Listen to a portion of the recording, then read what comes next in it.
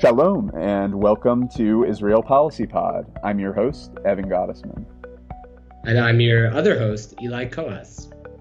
So, Eli, it is now Monday, March 22nd, 2021, and I hear that tomorrow, Tuesday, March 23rd, is a big day over in Israel. Is that correct? A big day. It's a big day in Israel.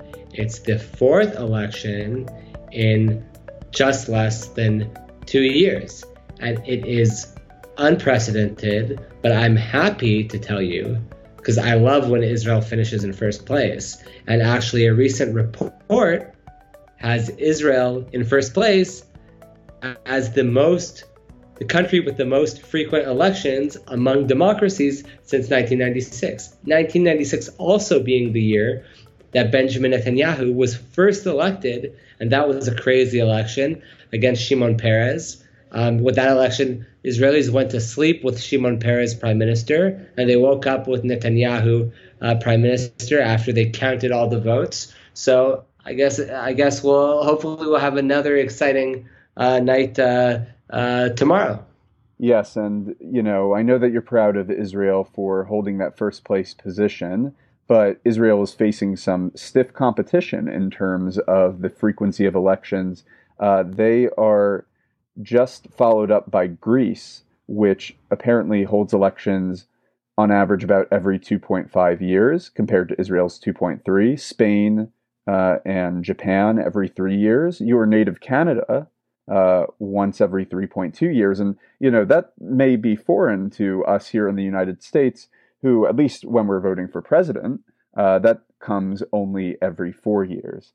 So this is certainly an interesting metric. We can't say for sure what's going to happen tomorrow with the election. What we can say for certain in these uncertain times is that Israel Policy Forum will be hosting a live elections watch event online. That's going to be tomorrow, Tuesday, March 23rd at 4 p.m. Eastern, 1 p.m. Pacific. It'll be 10 p.m. in Israel. So if you're watching from the scene itself, you can tune in. And there will be a link to that in this podcast's description. We can see some of the early results come in live with some of Israel Policy Forum's experts. Eli will be on the program, as well as our policy director, Michael Koplow, policy advisor, Shira Efron, and our Israel fellow, Nimrod Novik.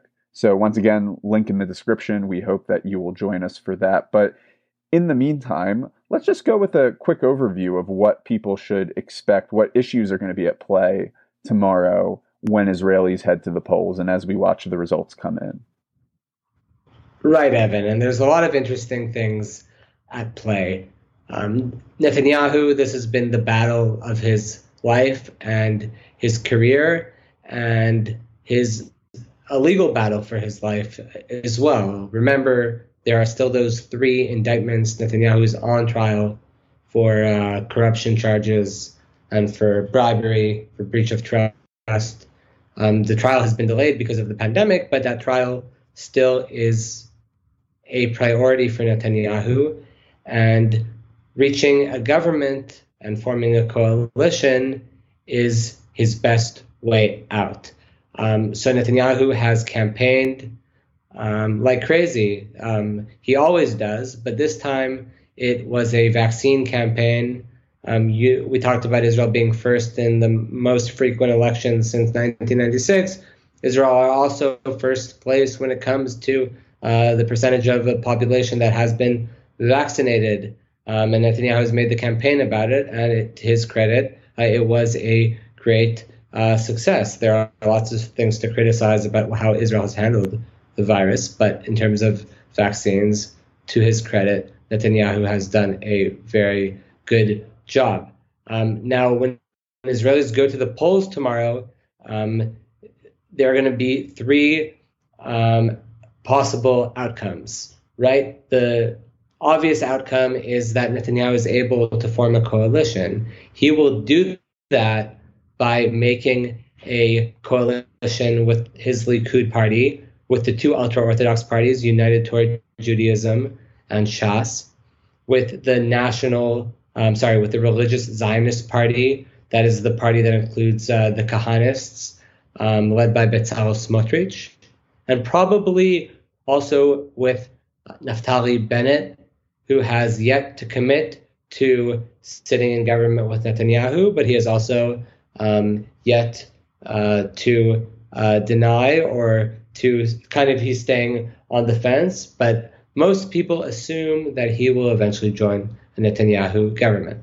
And Bennett made that all the more clear today. He signed a pledge on live television saying that he would not sit in a government that is led by Yair Lapid of the Yesh Atid party. Now, these pre-election promises are made to be broken, and you need look no further than Benny Gantz or even Amir Peretz, who put more on the line than just signing a pledge. He shaved his own trademark mustache to say that he wouldn't sit with Netanyahu, and then went ahead and did it.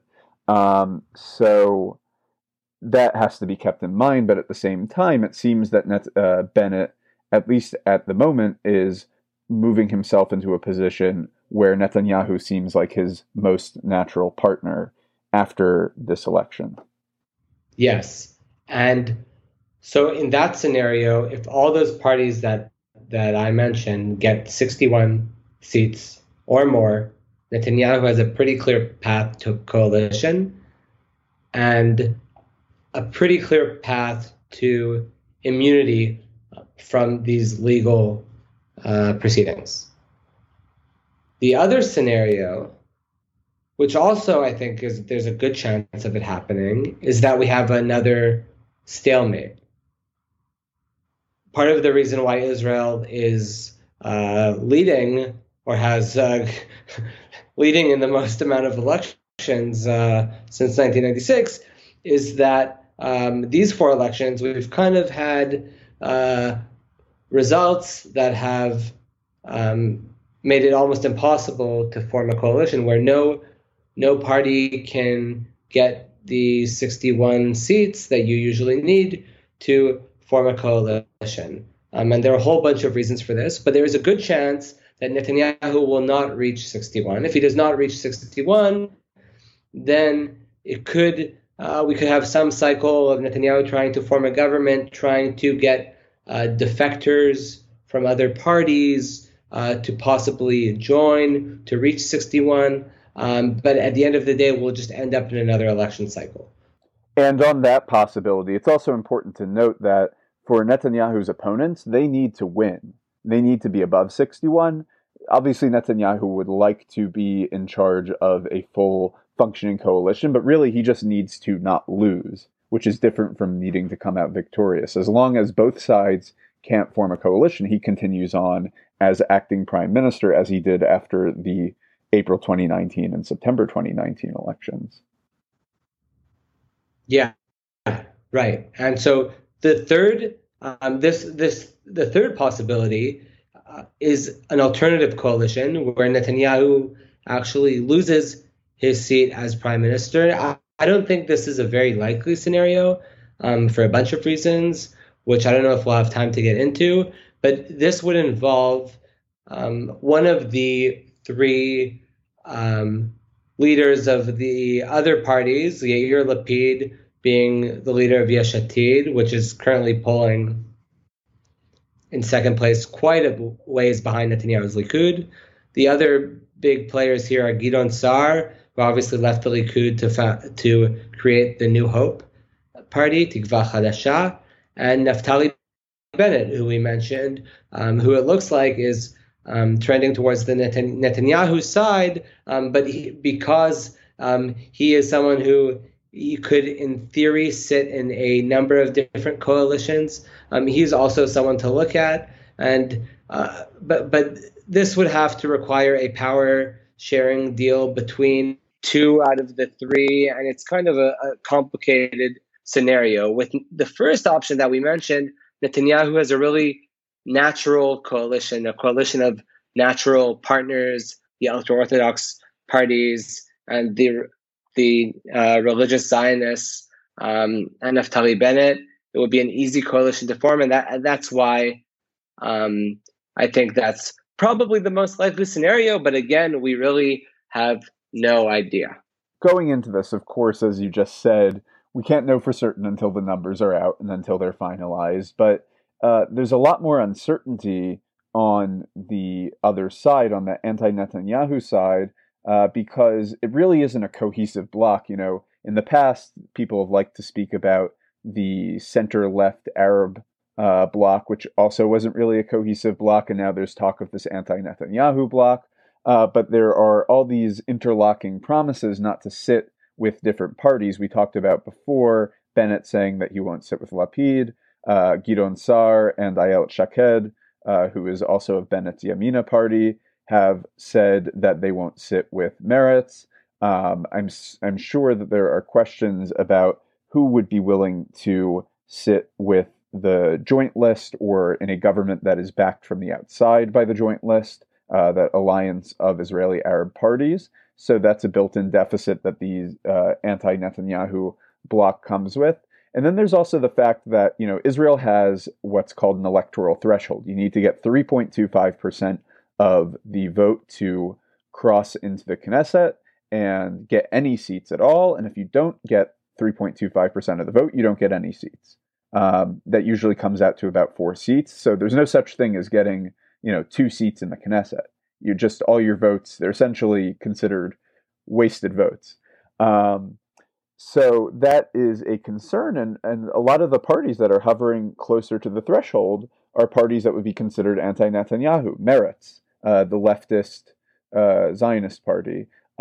You have also Kachol Lavan, the party of Benny Gantz, which earned probably about 30 more seats in the last election than it's going to earn this time. And they are also facing extinction.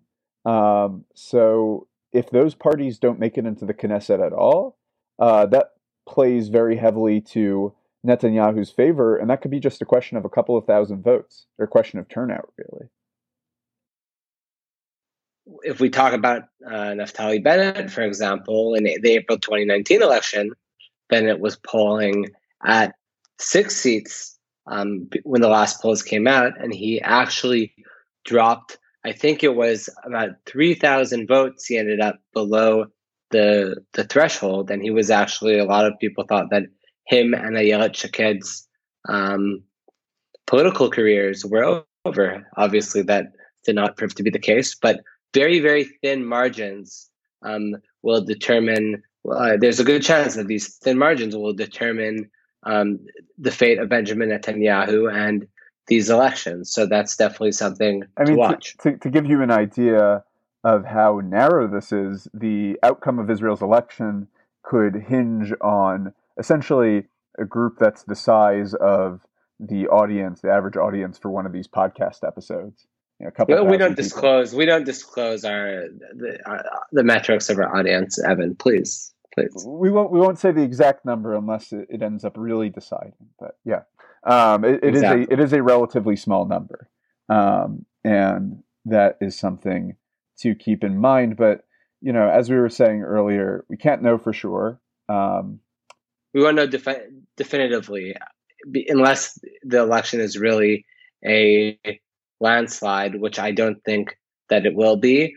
What we will get tomorrow is exit polls, which for last election, they were pretty accurate, to the credit of all the pollsters that put them together.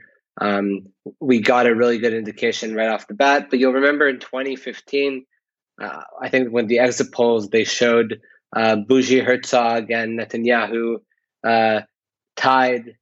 This was with the Zionist Union. When the real votes were counted, it turned out that Netanyahu had won by, I believe it was 6 or 7 seats. So bear in mind that what we'll see tomorrow evening or tomorrow afternoon in East Coast time is not the final results, but it will give us an indication of where things are headed, and we'll know about voter turnout, which is going to be key in tomorrow's vote. A lot of Israelis are tired of elections. I've spoken to a lot of people here who don't really have an interest to vote anymore. But at the same time, you have more Israelis that are actually in Israel because there aren't that many places to travel. Israel is actually more open than most countries in the world. So most Israelis are at home, and I hope that voter turnout will be high, but that's something that will prove pivotal. And voter turnout in specific demographics. If voter turnout is high in among Israeli Arabs, that could be an indication of something. If voter turnout is high among in cities like Tel Aviv, in the Tel Aviv area, that is a good sign for the anti-Netanyahu bloc.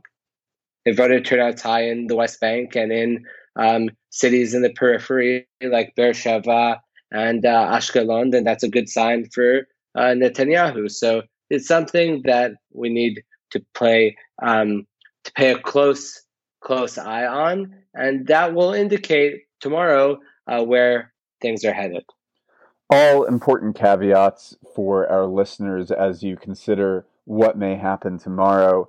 And we may not have the full picture, but we will know more when we have our next program that is again taking place tomorrow, Tuesday, March 23rd at 4 p.m. Eastern, 1 p.m. Pacific. And I encourage everyone to tune in. Eli, all this election talk, though, it's giving me flashbacks to each of the past elections, and I'm sure that we're going to have no shortage of election discussion for the coming months. And I guess in saying that, I've revealed my, I don't want to say favored outcome, but the one that I think is most likely.